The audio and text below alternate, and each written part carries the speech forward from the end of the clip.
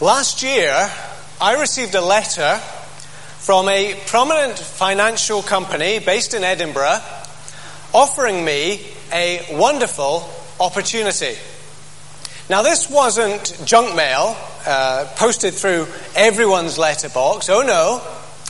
It was a personal letter to me as a valued, long-standing customer who had held a savings account with this company for over a decade.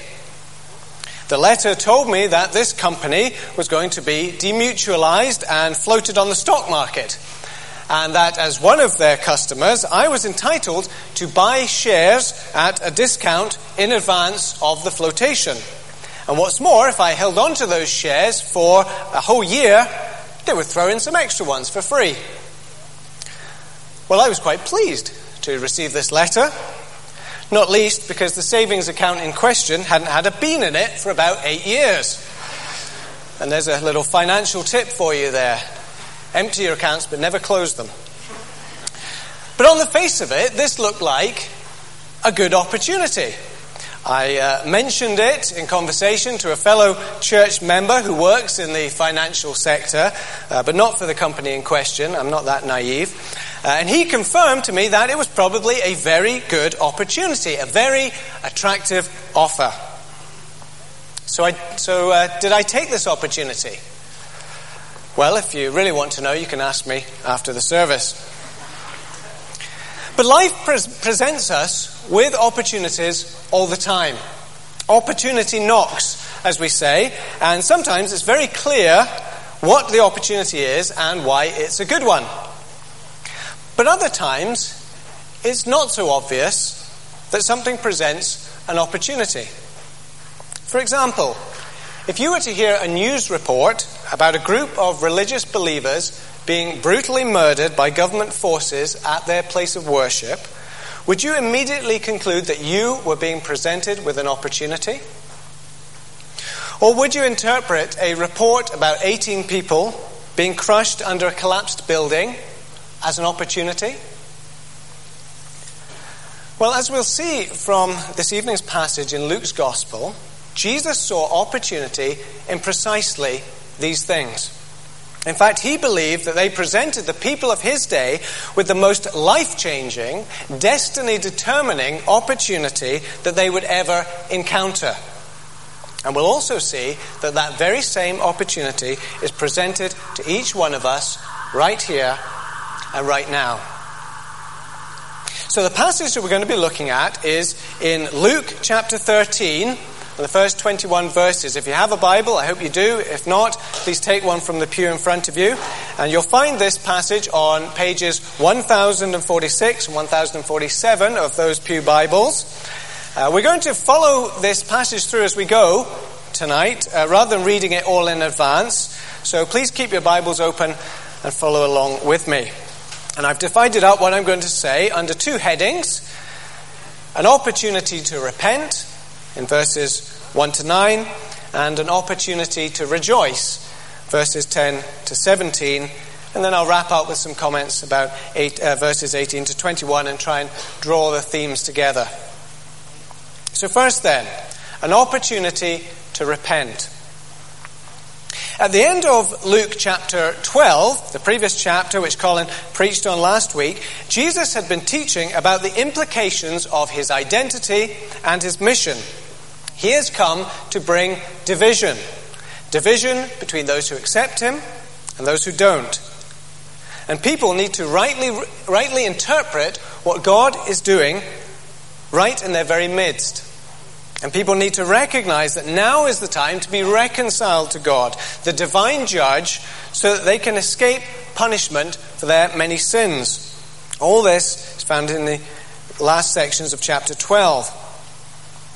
So then, how do those who have been listening to all this from Jesus respond to this teaching? Verse 1 of chapter 13. Now there were some present at that time who told Jesus about the Galileans whose blood Pilate had mixed with their sacrifices. It seems that Pontius Pilate, the ruthless Roman governor of Judea, who would later oversee Jesus' own execution, had ordered the slaughter of a group of Galilean Jews while they were visiting the temple in Jerusalem. And the cold brutality of this massacre is underlined by the detail that their own blood had been mingled with the blood of the animals that they had brought as sacrifices. But how on earth was this relevant to Jesus' teaching, what he'd just been talking about? Well, given that Jesus had just been speaking about God's impending judgment and punishment, it seems that these folk who brought this up wanted to know whether these Galileans were particularly sinful people to have suffered such a terrible fate. The idea that what happens to you in life is a direct indication of your moral standing, that idea was as widespread in Jesus' day as it is in some circles today, and indeed even some Christian circles. Perhaps these people expected Jesus to say, "Yes, thank you. That's exactly what I'm talking about. That illustrates perfectly what I've been saying. These were especially bad people, and they got exactly what they deserved." But he doesn't say that. Neither does he say the opposite. No, those Galileans were innocent victims. It's Pilate and his thuggish soldiers who are the real sinners, and God will give them what they deserve in the end. Nor does he say, as some might say today, well, this is just one of those awful, inexplicable tragedies in our world that has nothing to do with God's judgment or wrath. It's just a tragic consequence of the fact that we've abused God's gift of free will. God can't be held responsible. He doesn't say that either. Rather, as he so often did, Jesus replies in a way that turns people's religious assumptions on their heads and brings the issue right back to their relationship with God. Do you think that these Galileans were worse sinners than all the other Galileans because they suffered this way? I tell you, no. But unless you repent, you too will perish. And then he brings in another recent news story, this time a natural disaster rather than an act of human wickedness. Or those 18 who died when the tower in Siloam fell on them. Do you think they were more guilty than all the others living in Jerusalem? I tell you, no. But unless you repent, you too will perish. For Jesus, these shocking events have a very definite meaning which Jesus wants to drive home to people. First, they point to the fact of universal sin. The conclusion to draw from these calamities is not that some people must be greater sinners than others. The conclusion to draw is simply that all of us are sinners. The reason that these tragedies occur, whether natural disasters or man's inhumanity to man, is that we live in a world that is cursed and spoiled by the consequences of our own rebellion against our Creator. The evils that we see in the world around us should serve as painful reminders of the evils within our own hearts, within every one of us. But not only do calamities point to the fact of universal sin, they also point to the fact of universal judgment. Twice Jesus says, with great emphasis, unless you repent, you too will all perish. Now, what does he mean by perish? Is he talking about physical death? Is he saying, unless you repent, you'll all die too? Well, that wouldn't make much sense, because the crowd knew that already. They knew perfectly well they were going to die one day, and that was going to happen whether or not they repented. If they repented, they would die. If they didn't repent, they would die. Nor is Jesus saying that they would die in the same sort of way as these other people. Unless you repent, you'll also get murdered by Roman soldiers or crushed under falling masonry. No. Jesus is talking about something even more tragic than physical death. He's talking about spiritual death. spiritual death. He's giving the same warning he gave when he said earlier in chapter 12, verse 5, "Fear him who after the killing of the body has power to throw you into hell." Jesus is talking about hell. That's what he means by perish. Jesus is talking about the ultimate consequences of human sin, eternal separation from God in a place of self-inflicted pain and misery. When a person rejects God, who is the source of all life and all goodness and all peace, by rebelling against him and going their own way, then they must accept his just judgment, eternal separation from him in the agony of hell. So then, why does Jesus connect this perishing with the fate of the Galileans and the 18 who died under the tower? What's the point of comparison? What's the connection that Jesus wants people to make? Well, it's this. When God's judgment comes, it is swift and it is shocking. Think about this. No one expects hell. No one expects hell. Everyone who ends up in hell will be utterly shocked to have ended up there. If they'd expected it, they would have taken action to avoid it. The meaning of the calamities, then, is that everyone is sinful and everyone stands under God's judgment. And so the message of the calamities is very simple. Repent. Repent. Turn around. Turn back to God and accept his offer of forgiveness and restoration. That is the message that Jesus sees in the murder of the Galileans and in the falling of the Tower of Siloam and in every tragedy that went before it and that comes after it. But Jesus hasn't finished yet. Now, he pushes the point further with a parable, verses 6 to 9. A man had a fig tree planted in his vineyard, and he went to look for fruit on it, but did not find any. So he said to the man who took care of the vineyard, "For 3 years now I've been coming to look for fruit on this fig tree and haven't found any. Cut it down. Why should it use up the soil?" "Sir," the man replied, "leave it alone for 1 more year, and I'll dig around it and fertilize it. If it bears fruit next year, fine. If not, then cut it down." Like a guided missile, this parable has a primary target, and that target is the whole Jewish nation. The images of fig trees and vineyards were often used by the prophets of the Old Testament to refer to Israel.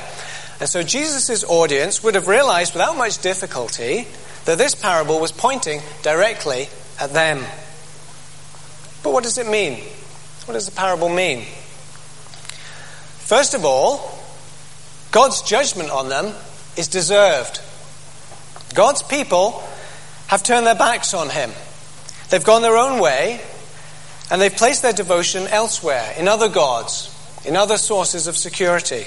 And now, to top it all, they're spurning their only hope for recovery, the Savior that God had sent them to bring them back into relationship with him. The fruit that they should have produced was the same fruit that John the Baptist had preached about to prepare the way for Jesus. Bear fruit in keeping with repentance, he had said to them. Bear fruit in keeping with repentance. Matthew 3 verse 8. Show that you are genuinely sorry for your sin and that you want to get right with God. But there was no fruit to be seen. And so the tree deserved to be cut down. However, although God's judgment is deserved, it is also delayed. The owner of the tree is not eager to cut it down. He's patient and generous. Although the tree shows no promise of fruitfulness, he's willing to wait 1 more year before letting the axe fall. And he'll make sure that it is nurtured and that it has every encouragement to bear fruit. So the point is clear. God would be entirely justified in executing his judgment today. Yet in his mercy, he delays. And he cares enough to give every encouragement and opportunity to turn back to him.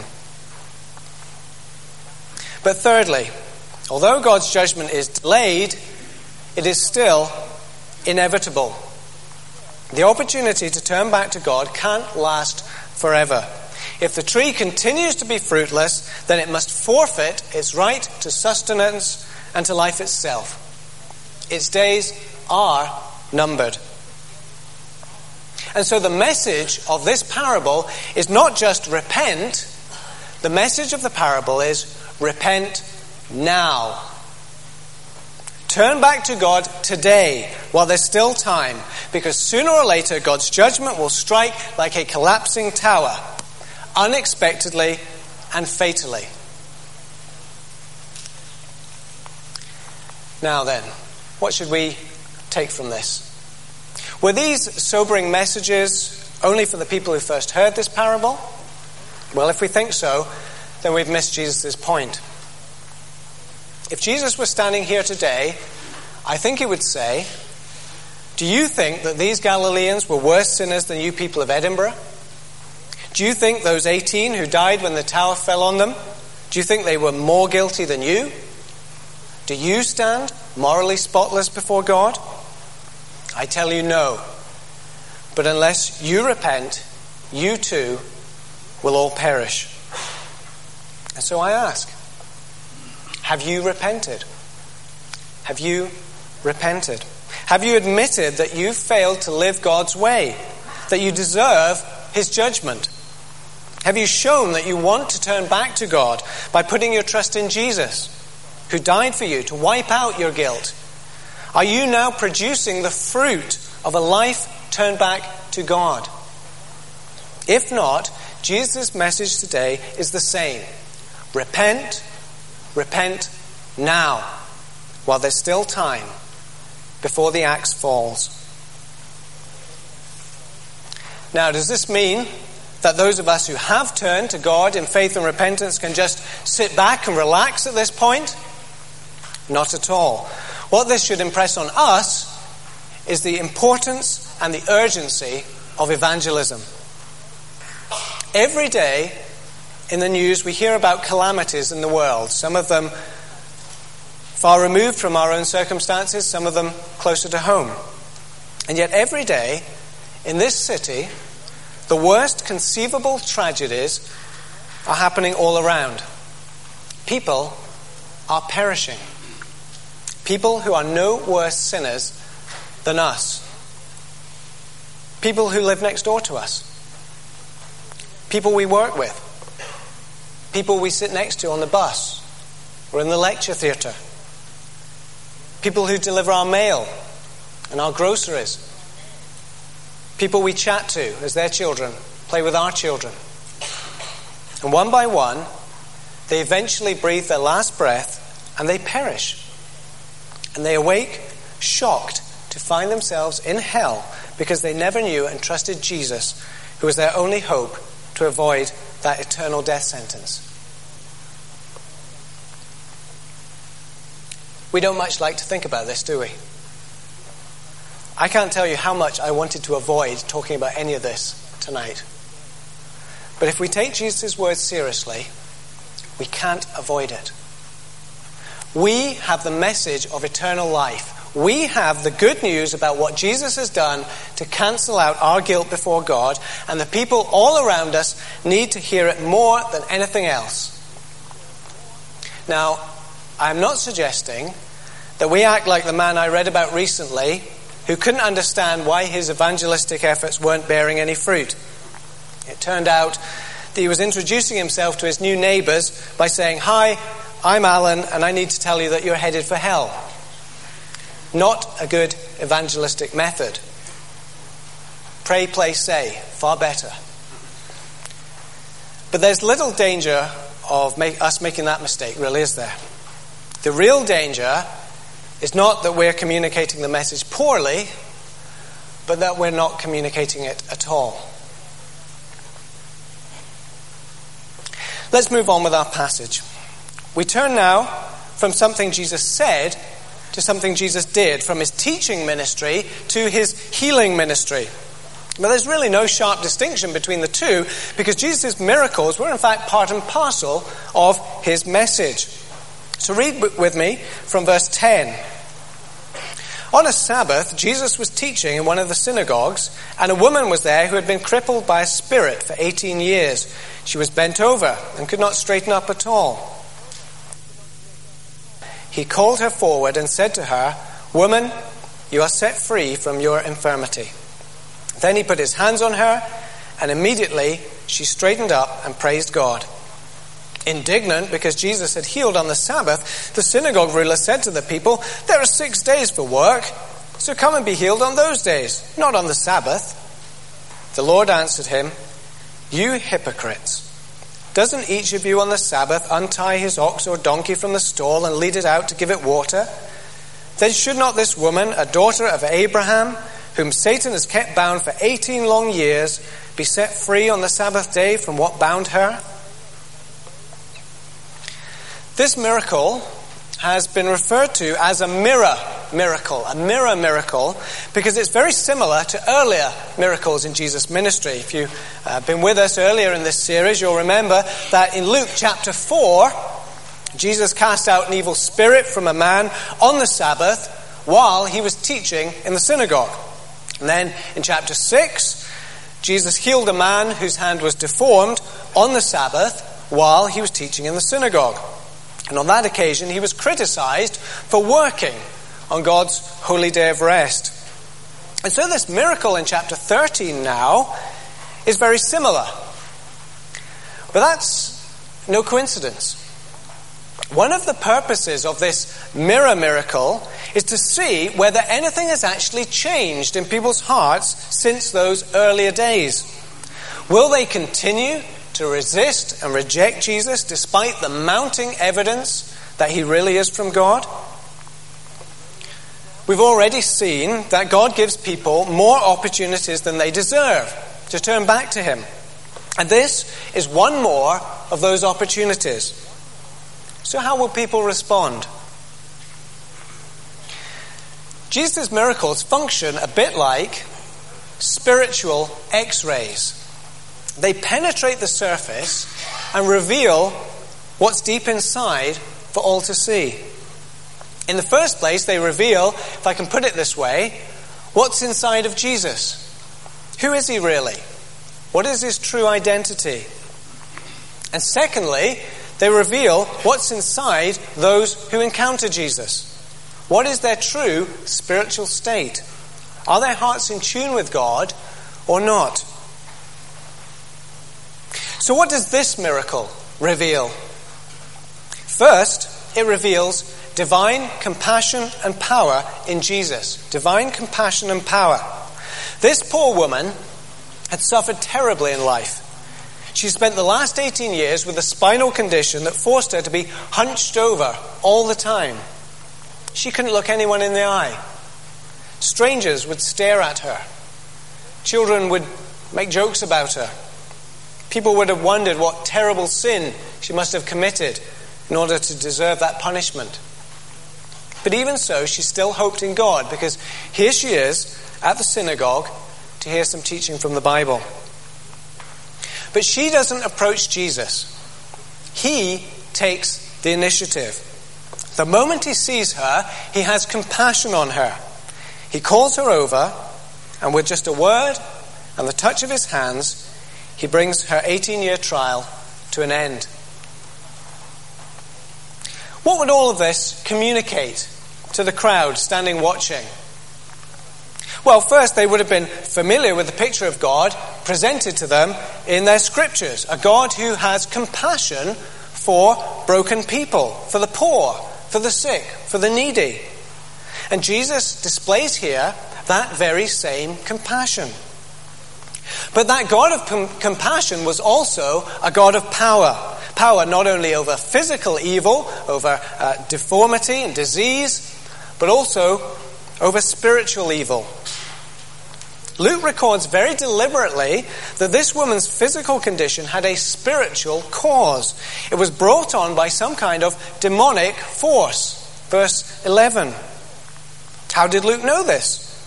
Well, perhaps it's from what Jesus says in verse 16, that it was Satan, the arch enemy of God, the prince of demons, as the Pharisees called him. It was Satan who had kept this woman bound for 18 long years.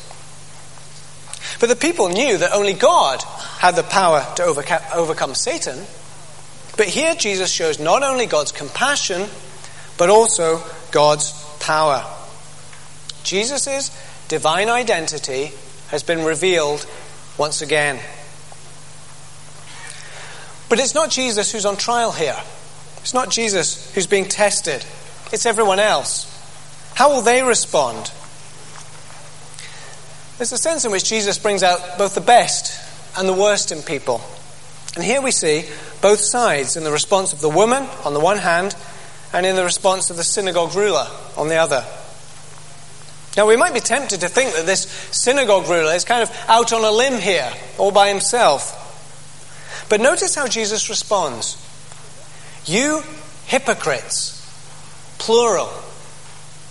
And in verse 17, Luke says that all his opponents were humiliated.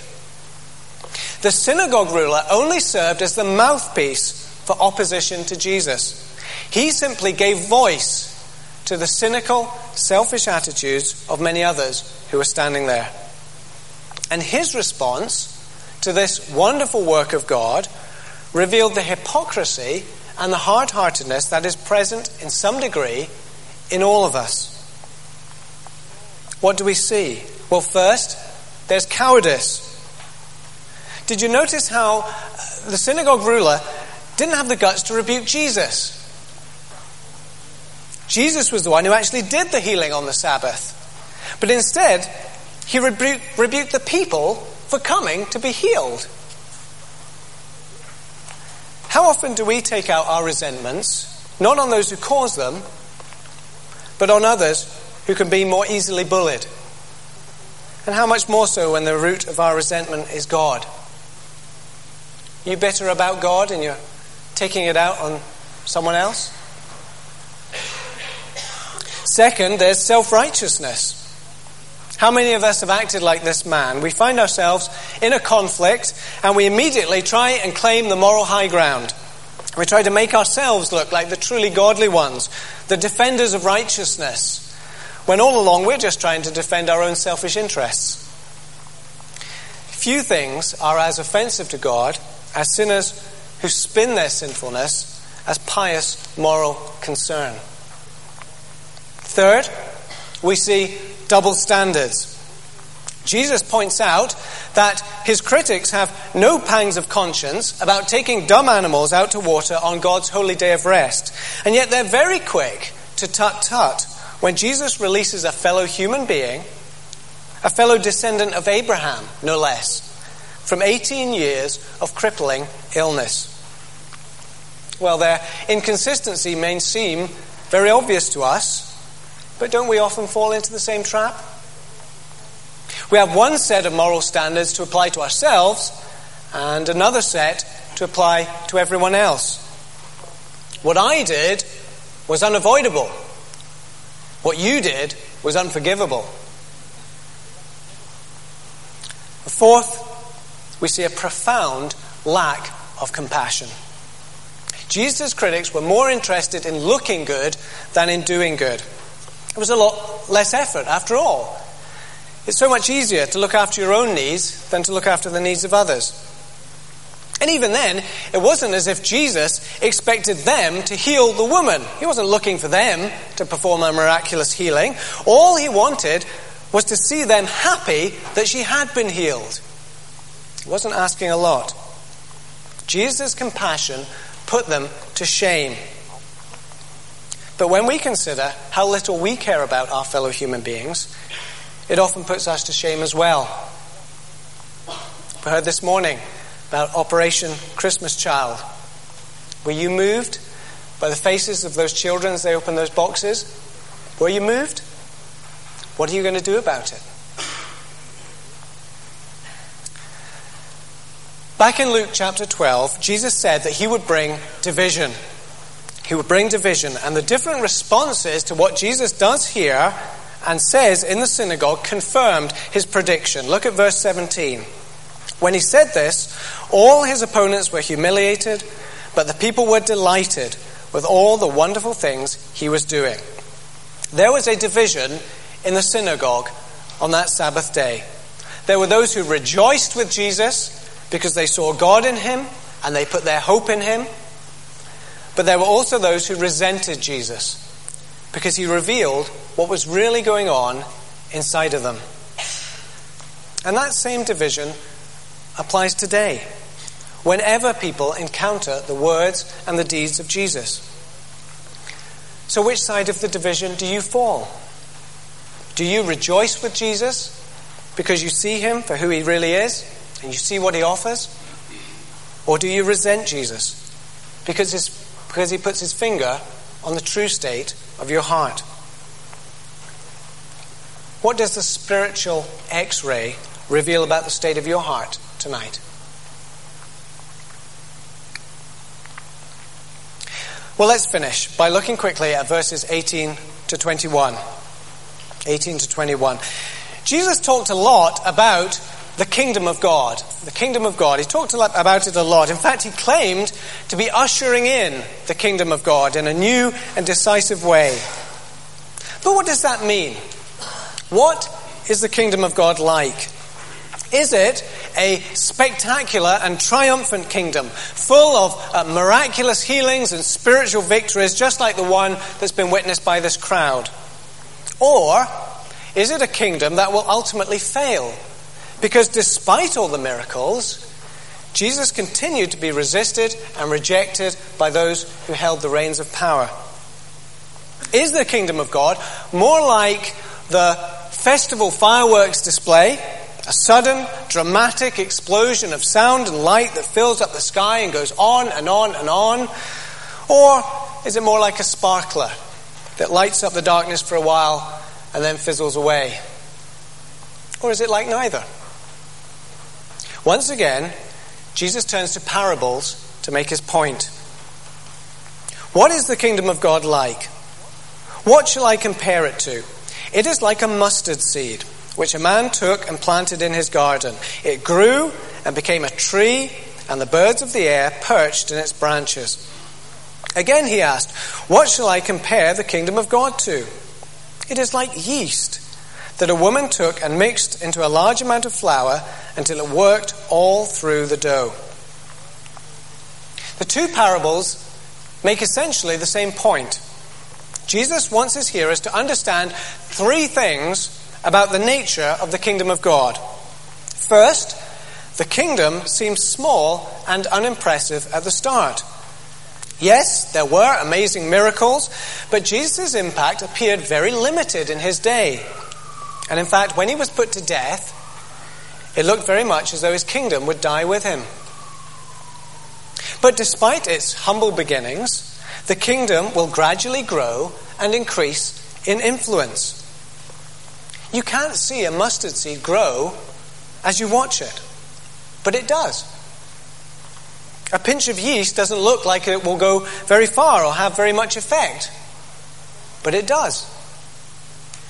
And in the end, the kingdom of God will be vast and all-encompassing. This image that Jesus uses of a fully grown tree with birds perched on its branches is used several times in the Old Testament to refer to a mighty kingdom that replaces all other kingdoms, a kingdom that eventually dominates the whole world and provides shelter and security for all who come under its rule. And one day, Jesus says, the kingdom of God will be just that kind of kingdom. In the end, it will fill the whole earth and utterly transform it. According to the Son of God, that is where history is headed. You know, at times we may look at the state of the Christian church in our country or in the world at large and be discouraged or doubtful. What's the point, we say? We don't seem to be having much impact. We're going nowhere. If anything, we're going backwards rather than forwards. But then we're like people trying to observe a tree growing or dough rising. You have to see the big picture. You have to see the long view. And that's what Jesus gives us here. The kingdom of God will be triumphant. Now, let me try and tie all this up by taking you back to my opening illustration. The letter that I received last year presented me with an opportunity, a good investment opportunity, so it seemed at the time. And perhaps you've been presented with similar opportunities. Well, investment opportunities like that can pay off very well, at least until the bottom gets blown out of the stock market by overstretched American mortgage holders and the Northern Rock Building Society. Maybe you've experienced that. But in the grand scheme of things, opportunities like that don't matter a jot, whether they pay off or not. The only opportunity that ultimately matters is the opportunity presented to us by the kingdom of God. Because nothing else will last. Everything else will come to an end. When every human institution has crumbled away, the kingdom of God will remain. Only Christ's kingdom will last forever. And so the greatest opportunity of all time is the one that Jesus offers to us. It's an opportunity to belong to the kingdom of God. An opportunity to be reconciled to God. An opportunity to repent and to have your sins forgiven. An opportunity to rejoice in who Jesus is and what he has done for us.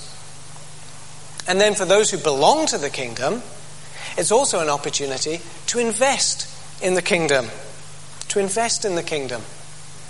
Perhaps when I talked about evangelism earlier, your heart sank. I know, I've been there. He said the E word. Yes, I know I'm supposed to witness to people, but I'm no good at it. People don't seem to be interested, and frankly, the whole idea just scares me. But we should not see evangelism as a burden. We should see it as an incredible investment opportunity. It's an opportunity to invest our time and our energy in something that has eternal, life-changing significance. It's an opportunity to invest in the only thing that will remain when everything else is dust blown away in the wind. And unlike the stock market, it's a no-risk investment. It's guaranteed by the power of God. I don't know for certain where the stock market is headed, and neither do you. But God knows for certain where everything is headed. And he's revealed it to us through Jesus. So, how will you respond to the greatest opportunity of all time? Do you belong to the kingdom of God? Are you investing in the kingdom of God? Let's pray. Father, we thank you that you are a holy God of justice. You are righteous in all your ways, and you cannot overlook sin or brush it under the carpet. You are a perfectly just judge. But that means that we must face your judgment, since we are all sinful people. All of us have failed to live up to your standards. We haven't even lived up to our own standards, the standards that we apply to others when we pass moral judgment on them. We are hypocrites who rightly deserve your just punishment. But we are so thankful, Father, that you are also a patient and merciful God. We thank you that you have delayed your judgment and given us many opportunities to repent and to receive the salvation that you offer through the death and resurrection of your Son, Jesus Christ. May none of us here tonight fail to take that incredible opportunity. And may none of us here be so selfish as to not share that incredible opportunity with those around us who need it as much as we do.